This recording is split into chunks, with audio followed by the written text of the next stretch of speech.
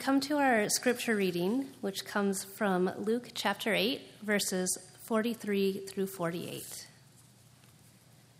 Now there was a woman who had been suffering from a flow of blood for 12 years, and though she had spent all she had on physicians, no one could cure her. She came up behind him and touched the fringe of his cloak, and immediately her flow of blood stopped. Then Jesus asked, "Who touched me?" When they all denied it, Peter said, "Master, the crowds are hemming you in and pressing against you." But Jesus said, "Someone touched me, for I noticed that power had gone out from me." When the woman realized that she could not remain hidden, she came trembling and falling down before him. She declared in the presence of all the people why she had touched him and how she had been immediately healed. He said to her, "Daughter, your faith has made you well. Go in peace." The word of God for the people of God. Thanks be to God.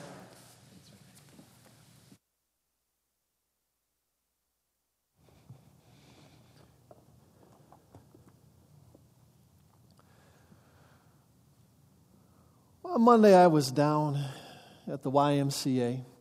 About a year ago, I started getting up early and going down to the YMCA to swim a mile before breakfast a couple times a week.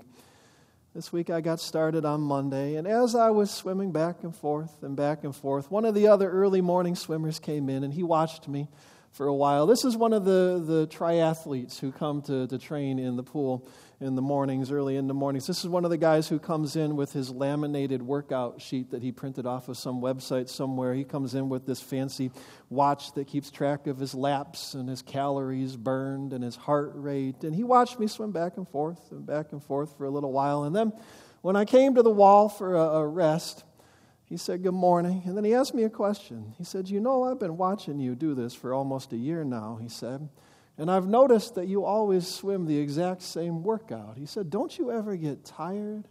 Don't you ever get tired of doing the same thing over and over and over again?" Well, I thought about it for a minute. I said, "You know what? I do. Sometimes I really do get tired of doing the same thing over and over and over again." And I pushed off the wall and I kept on swimming. And what I didn't tell my early morning workout buddy on Monday was when I said I do. Sometimes I do get tired of doing the same things over and over and over again. I wasn't talking about swimming. Because on Monday, as I was swimming back and forth down at the pool at the downtown YMCA, I wasn't thinking about swimming. My mind was somewhere else. As I was swimming laps this Monday morning, what I was thinking about was the shooting at Club Q. Last Sunday morning, while we were celebrating this joyous time of baptisms and receiving new members into our church family, the world was learning about an act of violence that took place in Colorado Springs. Last weekend, a man went into Club Q, a place of haven, a place of safety and sanctuary for the city's LGBTQ community, and he opened fire. And he killed 5 people. He wounded a couple dozen more. And as I was swimming on Monday morning, I was thinking about the people who had died and the lives that had been affected. And I was thinking about a vigil that was being planned for Tuesday evening in downtown Flint, a gathering to remember and honor the people whose lives were lost. And as I was swimming, I was thinking about another moment 6 years ago, not long after I came to Flint. A moment when a man walked into a club in Orlando called The Pulse and opened fire. And I was thinking about how after that shooting we gathered for a vigil in downtown Flint to honor and to remember the lives that had been lost. And as I was swimming back and forth on Monday morning, I was feeling so very, very tired of doing the same things over and over and over again. And sometimes when I get to feeling that way, sometimes when I get to feeling worn out and discouraged, I think about John Wesley. Throughout this series, we've been hearing stories from the life of John Wesley, the founder of the Methodist movement. Last week we heard how when he was a young man, John Wesley went to the American colonies. He went to serve as a missionary, but he spent a short and frustrating time in America. It turns out that John Wesley wasn't much of a success as a missionary. Even so, his time in the American colonies changed his life in one important way. While John Wesley was traveling in Georgia, in South Carolina, he got to see firsthand something that most British people had only ever heard about. He got to see the violence of the British slave trade. He got to see the brutality and cruelty of the system of American chattel slavery. John Wesley saw people's lives being discarded. He saw families being torn apart, all in the name of economic convenience. And John Wesley was convinced that what he saw with his own eyes was evil. No matter what scriptures theologians at the time used to justify that brutality and violence, John Wesley felt in his bones that it was evil. And he decided that he was going to do what he could to bring an end to it. And so when he returned to England, he started teaching about the slave trade. He started teaching people what was actually happening, what was actually going on. And he started preaching against the slave trade. He started preaching and calling upon slave owners to release the people they had enslaved immediately, no matter what the cost. And as the Methodist movement grew, so did John Wesley's influence, and so did the power of his voice. John Wesley shaped the Methodist movement into a movement to end the British slave trade, into a movement to end the American system of chattel slavery. John Wesley organized petitions. At one point, a petition to end the slave trade was submitted to the British Parliament that had been signed by 95% of the Methodists throughout all of Great Britain. John Wesley organized boycotts.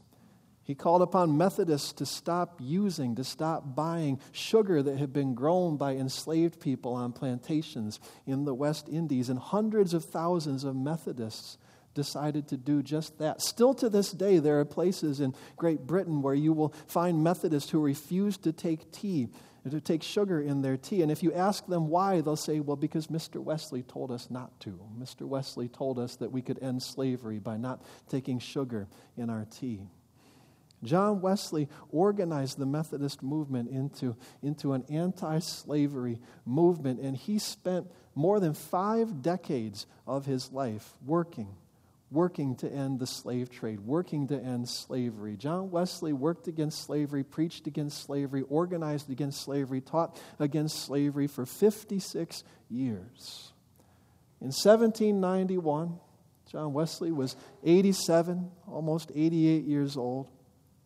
And as he looked at all of the things that he had done, as he looked at all of the things that he had accomplished, he had one real cause to feel discouraged. He had one real regret, which was that in the years he had been working against slavery, not only had he not ended slavery, but in fact the slave trade had grown and grown throughout his lifetime. In 1791, the slave trade accounted for 80% of Great Britain's foreign income. The British Empire was more dependent upon slavery than it ever had been. And John Wesley had every reason in the world to feel discouraged. He had every reason in the world to feel exhausted and worn down. But even so, one day in 1791, John Wesley sat down and he wrote a letter. He wanted to write a letter to a young man named William Wilberforce. Now, William Wilberforce was a politician, and William Wilberforce was about to introduce a bill to the English Parliament, a bill to end the British slave trade. And John Wesley had been in this battle long enough that he knew that the bill was destined for failure. It was going to lose by a long shot, but he didn't want this young man to grow discouraged, and so he wrote a letter encouraging William Wilberforce. This is what he said in his letter. He said, "Unless God has raised you up for this great purpose, I do not see how you can possibly succeed. Unless God has raised you up for this, you will be worn down by the opposition of men and of devils. But if God is for you, who can be against you? Are all of them together greater than God? Do not be weary of well-doing. Go on in the power of His name. Go on in the glory of His might until even American slavery, the vilest that ever saw the sun, shall vanish away before Him. John Wesley wrote that letter to William Wilberforce. He put it in the mail. The next day he didn't feel so well. He had trouble going upstairs. He was running a fever. He couldn't keep any food down, so John Wesley took to his bed. 6 days later, John Wesley was dead. Sometimes when I feel worn out and discouraged, sometimes when I'm feeling tired of doing the same thing over and over and over again, I think about John Wesley continuing to work against slavery, even from his deathbed. I think about John Wesley passing the torch to another generation, believing that maybe they would be able to do what he was not able to do. And sometimes I think about the woman in today's gospel reading. In today's reading, we have another one of those stories where Jesus is surrounded by a great crowd of people, and as he is moving along the road, people are pressing in from every side, trying to get close to Jesus. Jesus is making his way down the road when suddenly he stops. And he looks around and he says, "Who touched me? Someone touched me. I felt the power flowing out of me. Who was it who touched me?" His disciples say, "Jesus, look at this crowd. There's no way anybody could possibly know who it was who touched you." But of course, there was one person in the crowd who knew exactly what had happened. In the crowd that day, there was a woman. We don't know very much about this woman. The gospel writers didn't think it was important enough to tell us her name. We don't know her name. All that we know for sure about this woman is that she had an ailment. She had been bleeding for 12 years. We can guess at what her life must have been like. We know that in those days, a woman with this kind of ailment was considered to be ritually unclean. And so for 12 years, this woman would have been prevented from entering the temple and worshiping alongside God's people. For 12 years, she had not been able to sing God's praises in the house of the Lord. And we know that in those days, this kind of an ailment was grounds for divorce. And so there's a good chance that at some point in those 12 years, her husband had left her and taken with him any children they might have had. And it's no wonder that this woman was desperate to find a cure. And so in those 12 years, she went to doctor after doctor, physician after physician, hoping that someone would be able to heal her. But the doctors just took her money and shook their heads and sent her away until finally she was penniless and destitute. And after 12 years of being disappointed, after 12 years of frustration and failure, she must have been so very tired of doing the same thing over and over and over again. And yet here she is in the crowd, reaching out in hope one more time, reaching out her fingers towards Jesus. And then her fingers brush the fringe of Jesus' garment. And suddenly she feels power flowing into her body. She knows immediately what has happened. She knows that she has finally been cured. Sometimes when I am tired of doing the same thing over and over and over again, I think about that woman who somehow found enough hope in her heart to reach out her hand one more time, believing that maybe Jesus will be able to do what no one else could do.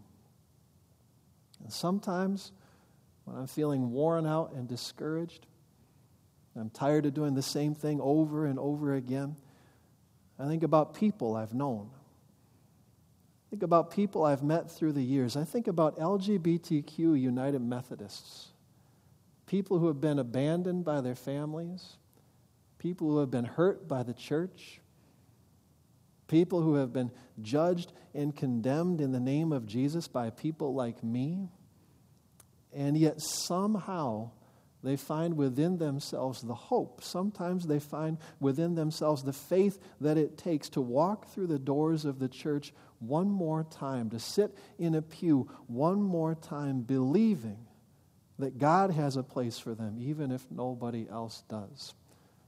Sometimes I think about LGBTQ United Methodists I have known, and I think, well, if they haven't given up yet, then neither will I. If they can keep going, then so can I. So can we. We can believe that the next generation will be able to do what our generations failed to do. We will believe that Jesus can do what no human being can do. We can believe that if God is for us, no one can be against us. We can believe and we can carry on and we can keep on swimming until finally violence and hatred and hurting are no more. Let's pray. God, we pray that you would give us persistence of faith. We pray that you would give us endurance of hope. We pray that you would give us the faith of John Wesley, the faith of that woman who reached out over and over again until finally she felt the power of your kingdom flowing into her body. God, we pray for the power of your kingdom to flow into this church. We pray for the power of your kingdom to flow into this world, that there might be peace, that there might be healing, that hatred and hurting might be no more, that every tear might be wiped dry. These things we pray in Jesus. Amen.